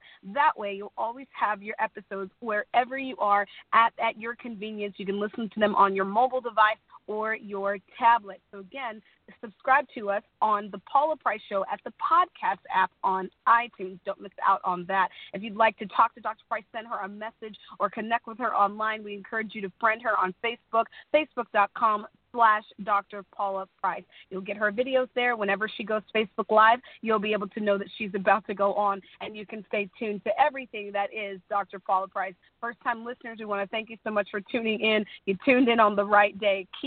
Save us to your favorites. We're here every Thursday at 11 o'clock a.m. You can also catch Dr. Price on Twitter, twitter.com/Dr. Paula Price, and her handle there on Twitter is @Dr. Paula Price. Really easy to remember. If you'd like to send us a message or a testimony, we'd love to hear from you. Visit us online at drpaulaaprice.com. You can submit a testimony. You can join the mailing list, and you can also stay tuned with Dr. Price's webinars. Every Monday night, she's been releasing a new webinar. So we encourage you, get in touch with the webinars. Check her out. The featured webinars are there. You can also get in touch with her training site. There's a tab on her website that says Train Me. If you click on that tab, you'll be able to see previous webinars as well as some information about webinars that are upcoming. She just finished with part of marriage and the marriage and dating controversy, decoding that controversy. We encourage you, get online, drpaulaaprice.com. You'll get information on how you can get in touch with those webinars and also be able to see her whole webinar library. We will very soon have information about our upcoming events. Our next major event is our Women's Restoration that will be coming up in April, our Prophets Forum that will happen in June, and then in November, our our Apostleship Summit, if you will, is happening in November. So stay tuned to drpaulaaprice.com for all of the news on our upcoming events. We'll very soon have some registration information available for you online at drpaulaaprice.com. So make sure you start saving those dates. April, June, and November, come to Tulsa and be with us here. I'm going to pass it back to Prophet Ashley so that we can go ahead and get to your calls. Again, you need to press that number 1 if you'd like to speak to Dr. Price. All right. Thank you, Prophet Adia. We'll be right back after these messages. Dr. Paula Price invented an online assessment series that took Bible ministers' core attributes and requirements and created insightful questions that tells you how God created you to serve His kingdom.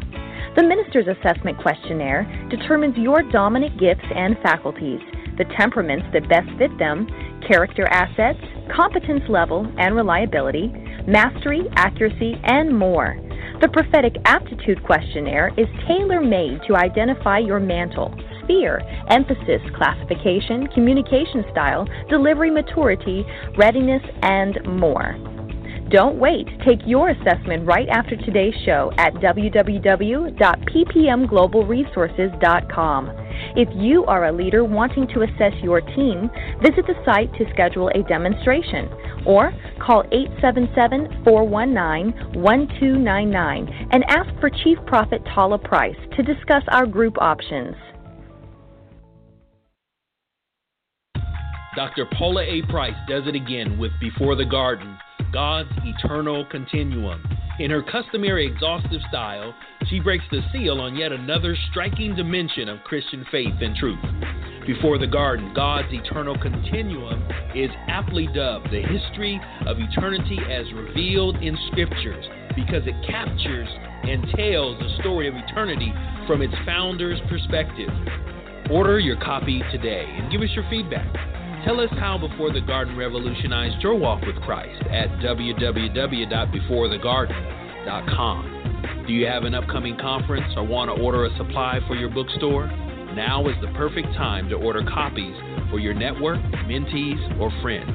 Just pick up the phone and dial 877-419-1299, extension 1001, and ask for Adia Peterson to get bulk discount orders and place your order today. Are you a prophet or apostle? Is your desire to help God's ministers come into their true identity and calling? Would you like to make a supplemental income while still doing what you love most, serving God as His kingdom agent? Now PPM Global Resources offers an exciting employment opportunity for apostles and prophets.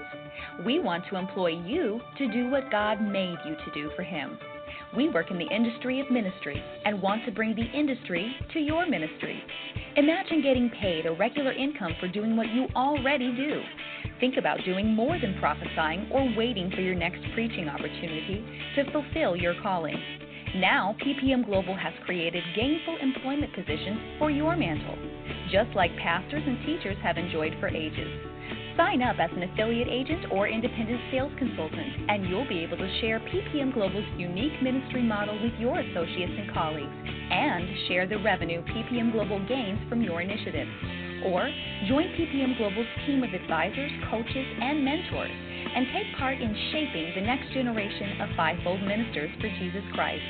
Wherever you fit, you'll enjoy the benefits of collaborating with PPM Global, including a means of increasing your contacts and income without increasing your workload.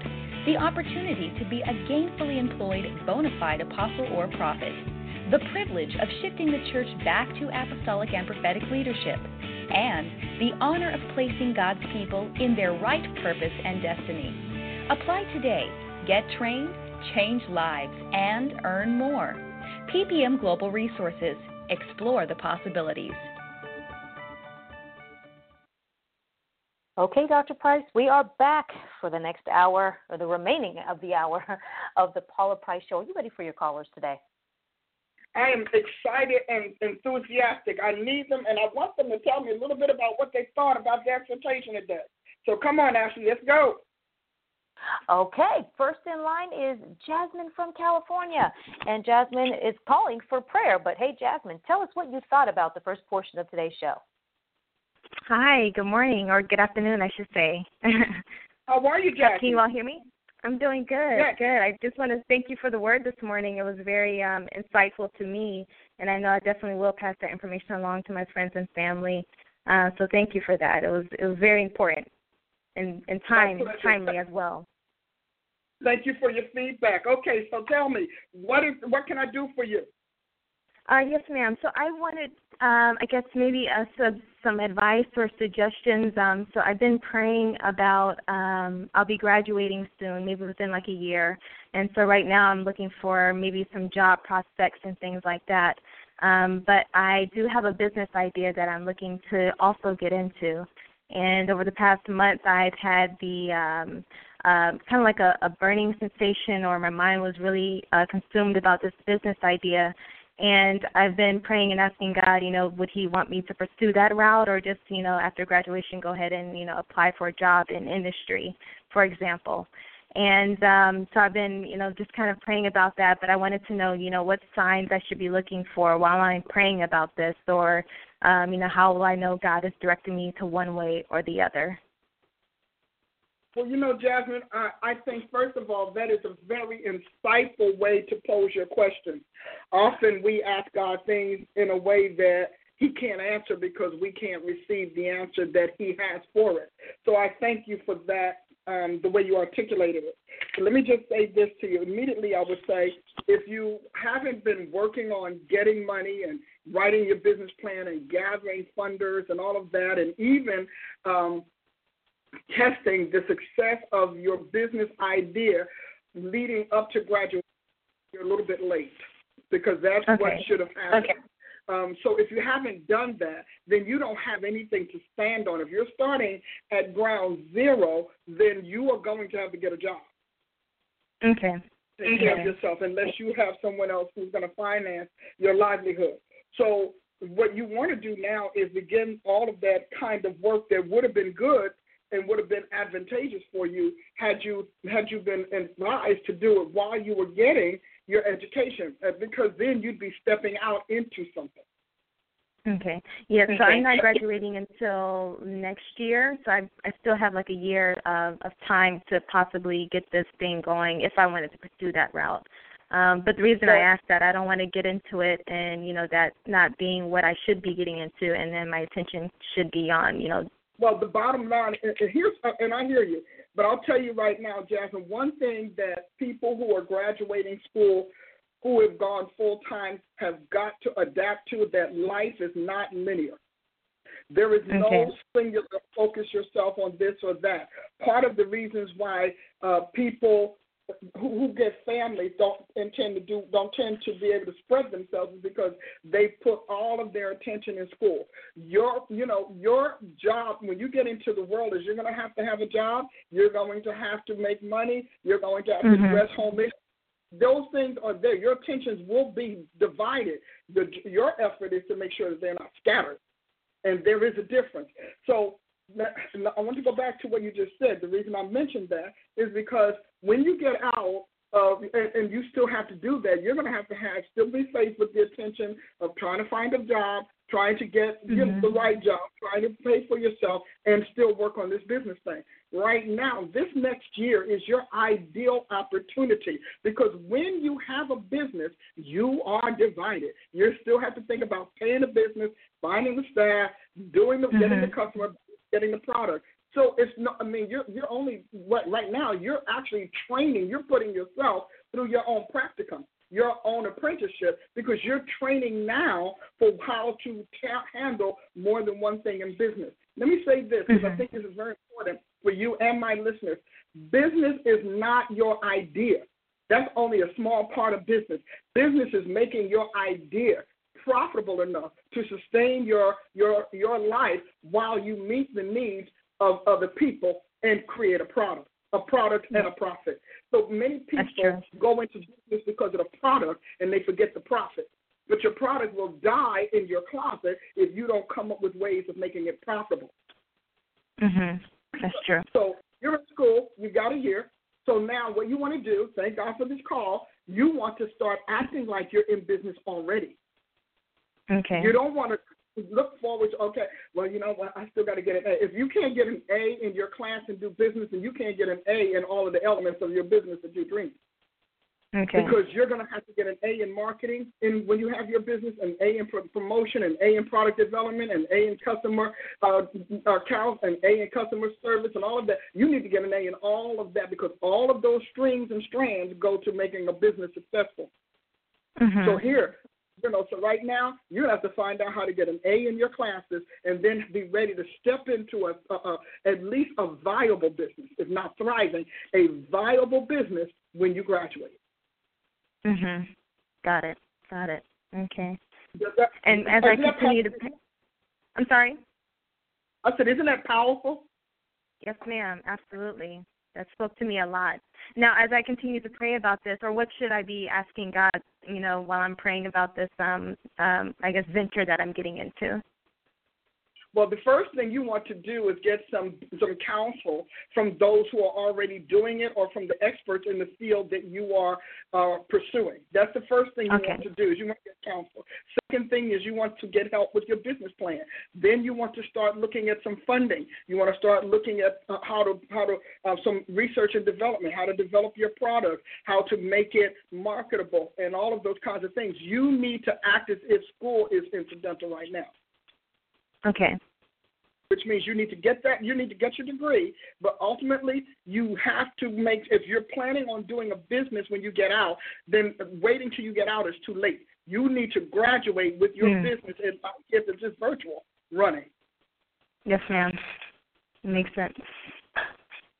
All right, and then it doesn't have to be hard. So, even people who are in school, and I say this to everybody who is listening today on the show, if you're in school and you want to be your own boss, you cannot wait to get out of school to plan to be your own boss. You need to be your own boss in school, which means because business is going to take long hours. In the beginning, you're going to work 16, 18, 20-hour days. Here's where you groom yourself and condition yourself for that. You're going to have to work late hours.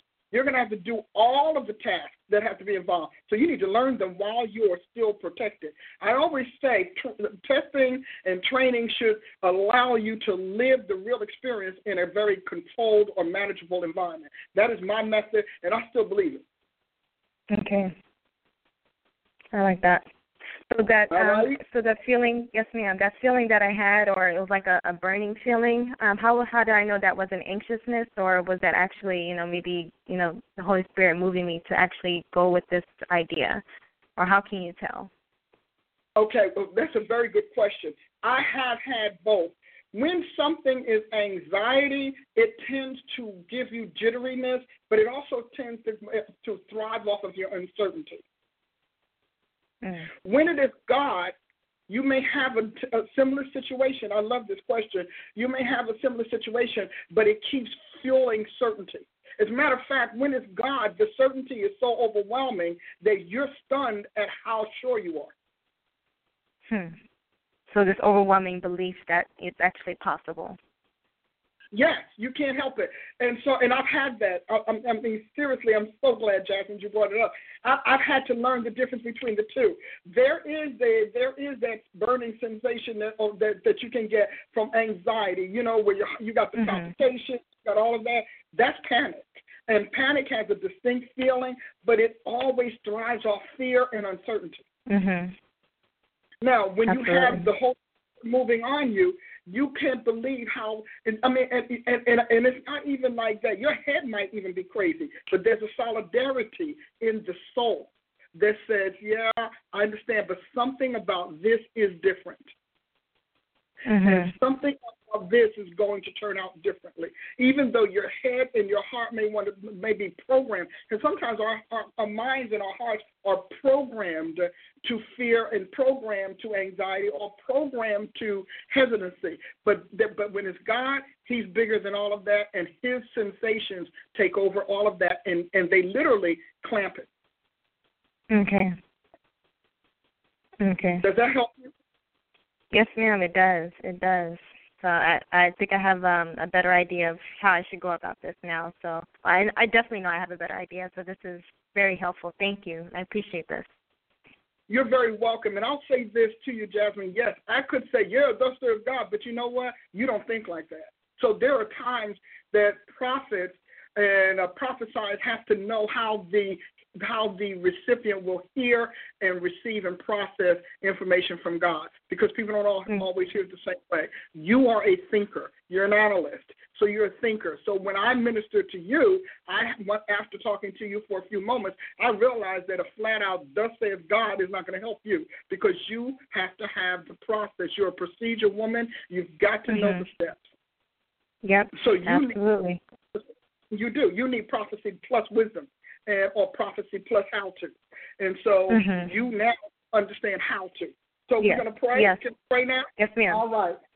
God, I thank you for Jasmine. First of all, Lord, I thank you for just causing her to stand with you and seek your way and be committed to how you do things. I thank you for her being as analytical as she is and still susceptible to your wisdom your counsel and your instruction. Many people don't know how challenging that is for people like her, but she has already mastered the ability to negotiate both, to navigate both worlds. So I thank you for that. Now I'm asking that you would put into her sphere and put in her pathway the counselors, the advisors, and the mentor she needs to start setting up this business of hers. I'm asking you to strengthen her. I'm asking you to enlarge her spirit, enlarge her soul, enlarge her being so that she can now begin to take on the broader things that you have for her to do, and that she will begin to understand how to manage and prioritize what will cause your idea to succeed. God, often we get an idea from you and we forget that you are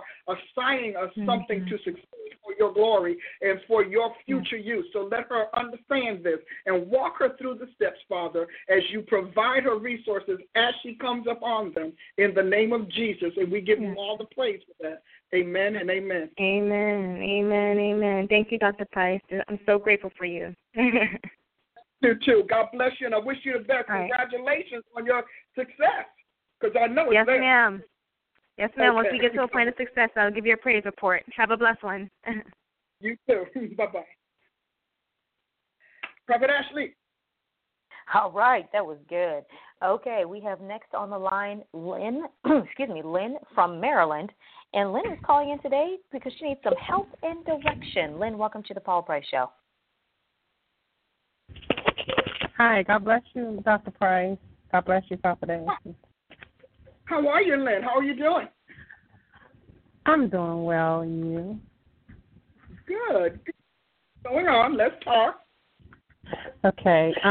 Prophet Ashley, I was calling for prayer for help, for healing and direction. I need direction from God. I'm really struggling to hear from God right now, and I need direction for my life and for my family. Okay. So, Lynn, did we talk earlier about your health? No. Okay, we've never talked. Because I feel like I gave you counsel. Maybe that's what I have in my spirit for you. No, ma'am, I haven't spoke to you before. Isn't this great, though? This is good because you realize that God it is. already there. It's a blessing. I'm so excited. It is. Okay, so, Lynn, let me ask you. I want to talk to you a little bit about your family. Just talk me quickly because I want to make sure I can give you all your attention.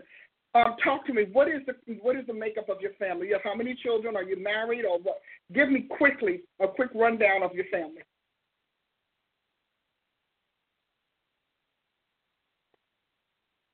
Are you there? Lynn? Can you hear me? Yes. No, again. Can you hear me? Quick rundown. Can you hear me? Yeah, I can now. Okay. I am married. I have a 12-month-old daughter and a 5-year-old son, and we just moved to a new location, and it's just been different. I haven't really had the time that I need to spend in the presence of the Lord because it just seems everything's going so fast. Okay. And I feel kind of overwhelmed. How long have you been married? It'll be 10 years in September. So you waited a little bit to have your first child. Isn't that great? Well, it kind of happened that way, yeah. Yeah, I know. You don't have to tell me. Yeah. I kind of okay. So we're just going to go on with that. How's that? So let me say this to you. So your health, what is it that's bothering you other than fatigue? Because what I'm seeing right now is you're struggling with major fatigue and that you have some sort of mental disorientation thing. Focus is an issue for you right now. So what else is going on? I want to pray for my immune system. Your what? Your immune system. Mhm. Yes. All right. Now, are you under medical care for this? Yes, I am. I'm not on any medications currently, but I am seeing a doctor. Not on medication because the doctors didn't prescribe any? Well, it's expensive. Okay. So it's expensive and you don't have insurance, clearly. I have insurance, but the insurance the insurance doesn't cover it. Okay. Here's why I'm saying this, because what you have is treatable. And the reason I asked you is because it's treatable, and it's treatable with two particular treatment paths. Number one, it is treatable through medication. Number two, something about how you, I don't know if it was dieting or whether it was an exercise program or whether it was just simply overwork, something about how you carried your daughter and what you did in your body while you were carrying your daughter drained you considerably. And so, but both are treatable. So that's the first thing. And if you can try the medical path, but there's also, obviously, the nature path. You can do that. I am a proponent of that. I know a lot of people think that, a lot of Christians think, well, it's all the devil, but the devil had to get his education intelligence from somewhere. So I'm going to trust Jesus. So I'm going to pray for that. But I want you to recognize, too, your health is important. And if you're not affordable, my question to you is, if you had to find money to get that medication for your 12-month-old child, would you get it? Yes. Yes. And how would you do that? Research. Research. And so have you done that for yourself? No, ma'am, I have not. Okay. I'm saying this is because, let me tell you, you are so in my spirit right now. So what I'm about to say has to do with God opening up a connection between us. You have spent your whole life being the martyr and the sacrificer. You have had to take care of people. You've had to, whatever way you were raised, it was always you on hold. You had to put everything on hold for however you were raised. And I don't know why that was the case. And if we were in a counseling setting, I would say it. But that has carried over into this motherhood thing. Somehow or another, the script on your life, as far as you're concerned, is that you are insignificant. You are not the one, okay? You have a real insignificant script. Like, this thing goes into action. When you get sick, you won't take care of yourself. When you hurt yourself, you will not treat your wounds. You just won't do it because in your mind, you are the least significant person in any equation. Now, I don't know how this feeds into your marriage, but it's certainly feeding into your body right now. So I want to tell you this reality. Your kids are important, and so is your son, but the bottom line is you are the carer. You're the one that's going to take care of this family, and you have got to get back on your feet. And what this is not about money for you. I promise you. You think it is because it's the logical reason you've given yourself for not going forward or for reinforcing your sense of insignificance. You have got to find your medication, but more importantly, you've got to break this thing that says you must suffer. Wow. That's so true. Yeah, and it goes back all the way back for you. You are the one, and I don't care what happens. I don't care who did it. You're the person who's going to say, I'm sorry 15 times. You are that lady. And so what you have to do is realize that your children are not more important than you are, because if anything happens to you, they will not be that important to anyone else. You are the only person who will think of them the way they are because they're your children. And if you don't keep yourself on your feet, I'm telling you, because you so despise yourself, you're going to caught a disease and you're not going to take care of yourself. You're going to think it's your due. And that is a concern for me.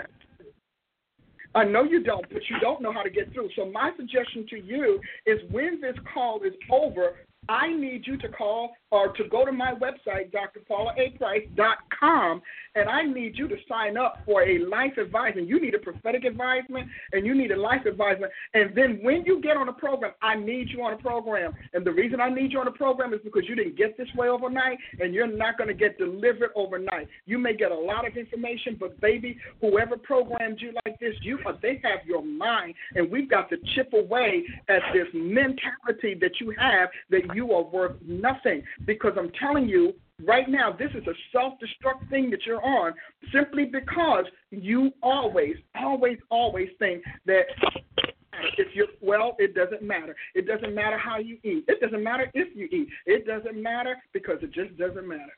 And so we need to get you. Once you get ready, once you get on a program, we have intercessors who are going to pray with you every week as part of your program to break you free. Now, it's part of the whole program, but you must be on it, because if not, you are not going to live out your life, because this spirit on you, I can cast the spirit off, but your belief system is going to draw it back, because, see, belief systems are magnets. That's so true. Hallelujah. So I told you, I thought I already gave you this calendar. Now I'm wow. I jumped right on that thing. But I want you to know, I need to do it. Now, when we assignment, your first assignment is to set up a prophetic advisement. Go to my website, drpaulaaprice.com. You're going to be on a prophetic advisement, and then we're going to move you into life advisement, and you're going to get an advisor that's going to coach you and talk to you and pray you through this. You actually are a woman who needs to have literal self-perspective retraining. We have a program called Recoding Your Soul. You are one woman who needs it. So I want you to do that, and then when you get on the program, and it is a program, and Lynn is not free. We don't do free, because I found out what people don't invest in, people don't protect and pursue. So it's not free, but it's worth it, because this is a life-saving for you. And then after you do that, and you get on the program, and then the next thing I need you to do, the same day, today, I need you to get online and find that medicine. And don't go to some crazy online pharmacy kind of thing. We don't know what they're going to give you. I need you to find the money for your medication, and I need you to take it. Amen. Amen. I will. I'm going to go on the website when the phone call is over. Okay, so we're going to pray, because God wants you to live and not die. And while this that you're facing is not life-threatening, the habits that you are creating are staging a spirit to take you out. And that's what I want to stop. Father God, I give you praise, I give you glory, and I honor you, Jesus Christ. Honor you as the Lord of glory, the God of all creation. And Lord, we thank you for Lynn, and we thank you, Lord, for picking up her cause today. We thank you for directing her footsteps and even getting her through today, that we could save her life and her health going into the future. Now, Lord, I thank you for covering her. I begin to do the work, the external work, by dislodging the devils that are maneuvering and manipulating her self-destruction. And God, I thank you that right now you put a hedge of protection around her. And as I cast them out, you seal her as you walk her in through the path of healing and deliverance and liberty in Jesus' name. And we bless you for it. Now, God, I call the finances in for her medication, and I thank you for doing it supernaturally. In Jesus' name, amen and amen. Amen. Thank you, Dr. Price. You're very welcome. I want to hear from you in a little bit and know you're doing well. Thank you so much. I will. I'm going to go on the site once the call is over. All right. God bless you. Talk to you soon. God bless you as well. All righty. Prophet Ashley. All right, Dr. Price. We have next on the line Kareem from Maryland. And Kareem is calling for prayer and a prophetic word from you, whatever the Lord has to say. Kareem, welcome to the Paula Price Show. God bless you. How are y'all? We are fine. How are you, Kareem? Praise God. Life is good. Jesus is Lord. Amen. Jesus is Lord. Life is good, and you're not. You're out of destiny. Now, why is that? You say I'm out of destiny? Yes, you are. I don't know how old did you do. What was your 17th year of life? Talk to me about that. My 17th year of life? Yes. What happened to you in that year? 17. What was it? I got licensed in ministry at 17. You got licensed in ministry at 17. And what are you doing now? I'm pastoring a church. Right. But were you licensed to pastor? No, because the ministry that I was in was a Baptist ministry. And then I started to study up on, the Holy Ghost and things like that. And so what happened was the Lord led me to begin a ministry. I didn't know I was beginning a ministry. It started as a Bible study, and then the Lord spoke to me 2 weeks later. And what happened was that the Bible study outgrew his ministry, and he got mad and told me I had to leave the church. So I was kind of forced into getting into pastoralship early. Okay, so Kareem, let me ask you this. He told you you had to leave the church because... Because what? Because what? He told you that... I'm going to switch the speaker. Is that all right? Hold on. Yeah. Okay, so he told you you had to leave the Bible study because you had to leave the church because the Bible study was too big. Is that what you're telling me? Yeah, so what happened was, I started a Bible study because I was winning a lot of people to Christ, when I would go evangelize. And I did everything with his consent. I honored him as my pastor. And, every once in a while I would give him an update on what was going on. And so when the Bible study outgrew the church, then he told me, he said, you need to go and start your own work. And I told him, I said, well, God hasn't called me to be a pastor. That's what I told him at that time. I said, I have not felt that the Lord has told me to leave your church. And I told him, I said, I'm not trying to dishonor you in any way. And what he said to me, he said, God would not tell you to disobey your pastor. And he knew, because there were some other prophetic words I had given him, from time to time, and they come to pass. So he knew that the Lord, I had a relationship with the Lord, that the Lord spoke to me. He knew that. But he had an issue with the Bible study. So what happened with me was, I started the ministry. Like I said, it started as a Bible study, then it became a ministry, and then years later is when I got into pastoralship. So how long have you been pastoring? Probably about 6 years.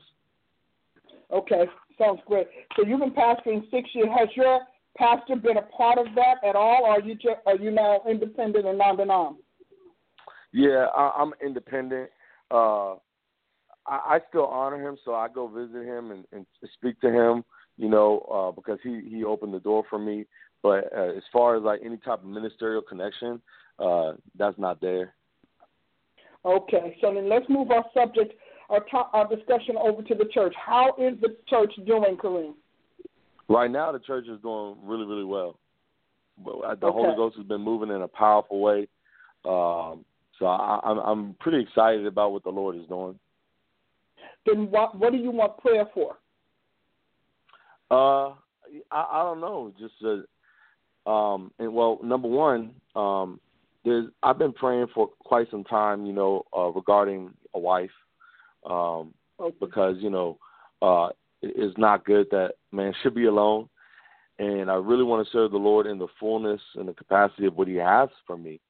But I've been in ministry by myself all these years, and it's hard, and so I would like the Lord to bless me in that area. Some time ago I was kind of restless about it, and then I really started to take comfort in the fact that God is sovereign, and I really believe that if I'm not married at this stage in my life, that is maybe because it's not supposed to be at this time, or I don't know. But I've just been trusting in the Lord, so I'm not as restless as I was before. I just have faith that, His kingdom is first, and whatever He finds as His priority to do in my life and in the ministry, I just accept that. So have you, now in your ministry, have you not had any woman that has come to you in your ministry? Now, I'm going to answer this because I do have an answer for you, but have you had any woman that comes to you in your ministry at all? I mean, and I'll tell you why I'm asking, because I kind of just see that somebody passed through your life that shouldn't have passed through. I've had, women try to talk to me or whatnot, and then there's a young lady who I met 5 years ago. We were engaged. Some things happened, then, called off the engagement. And even with that, that was kind of a frustrating thing because women that I had gotten to know in the past, God would always give me an answer. He would always speak to me, whether audibly in a dream or just, an impression upon my heart or a lack of peace thereof. And with the last particular young lady that I was with, he never spoke to me. He never gave me an answer. And what happened was I had different people giving me, supposed prophetic words, but the words were contrary. And I really feel that I had jumped the gun because, when I met her, I had, gotten these prophetic words right before I met her, and then I met her, and then, I kind of moved a little too fast, and I proposed to her within the first month of us meeting, and then, some things happened down the road, and so it kind of threw everything off, and so, I partly kind of feel like, part of the reason I'm in the situation that I'm in is because I just didn't do things God's way, and I've kind of accepted that. But now it's like, okay, well, what happens next, And just in general, I feel like I'm really beginning to come into a realization of who I am in the body of Christ, who I am in God's kingdom, because, for a long time, I didn't even want to be a pastor. So that was something that I really, really fought hard against. I was like, no, I want to be an evangelist, and then I had a dream, and that changed some things for me. But last year was when the Lord really began to open up the apostolic to me, and I really began to really find like what I'm created to do. Okay, well, let me jump in. First of all, I don't know anybody who has a stronger spirit for God as you have, or more than you have. You have a very powerful spirit for God, and you do have an amazing destiny. You are a son of special proportions. I don't have a lot of time because we're running out, and I'm really upset about that because I really want to walk with you through this. So what I'm going to suggest to you is that you do what I said to the other woman. I would suggest that you call in, and I want you to talk to, when you call in for your prophetic advisement, I want you to sign up for Chief Prophet Paula, because she is going to have the answers for you, and you need the time. You want to sign up for at least a 30-minute contact so that you can get the full attention. I think you're going to need more than that, but I don't think you'll need more than one call at the least 60 minutes. But you need that because that situation with that woman is big in God's mind. And I'm sorry I can't get through and get into it with you here because that is a big deal for God. And it seems like a whole lot of crazy came up in there that shipwrecked the whole thing. So if you don't mind, can I just give you that kind of counsel? Because somehow or another, that woman shouldn't have passed through your life. And I don't know anything about what God will do from here because I don't have that time to get to it. But please, promise me you'll get that advisement. Promise me. It's called a prophetic advisement? Yes. If you go to my website, drpaulaaprice.com, it's gonna say sign up for an advisement or something like that. You go there. I want you to get it because I'm telling you, what you feel in your spirit is very accurate, but you need somebody to help you articulate it. Okay. Is it drpaulaprice.com? drpaulaaprice.com. Okay. All right, and they're going to pray with you because you really are at the right place. And if you want to, after you do your advising, if you get on the call first next week, I will take your call and we'll walk through this some more. Okay, absolutely. Okay. That's how much I believe in what you're doing. We will go through this and we will walk through it some more. Fair enough? Yeah, absolutely. Thank you so much. All right. Father, thank you for Kareem. Thank you for his life. Thank you for his faithfulness, his determination, and even the richness of providences that's on his life. He's in it. And I thank you for it, God. I'm asking that as he gets into his advisement, he can get some of the answers he needs, he can break the seal on some things, and we can go forward in his purpose and destiny. And we bless you for it, Father, in Jesus' name. And, Lord, get him on first next week so I can talk with him and we can wrap this thing up for this man because it is his season and it is his time. Thank you for it, Father, in Jesus' name. Amen and amen. Amen. Thank you so much. I appreciate it. It means a lot to me. I don't have a lot of people that can speak into my life, so thank you. It means a lot to me, too. I cannot wait for us to talk again. So have a great week until then, all righty? Amen. God bless you. God bless you, too. Well, Prophet Ashley, I've come to the end of the line. 10 seconds. 10 seconds. Yeah, right. Hey, join me tonight. And prophetic error, we're going to trace the origin and the path of prophetic error, okay? You'll want to be there and make sure you have all your students on and all your friends on and your leaders and your members so that we can all get this together. In Jesus' name, until tonight, have a great afternoon. Hi, this is Dr. Paula Price thanking you for joining me on this week's show.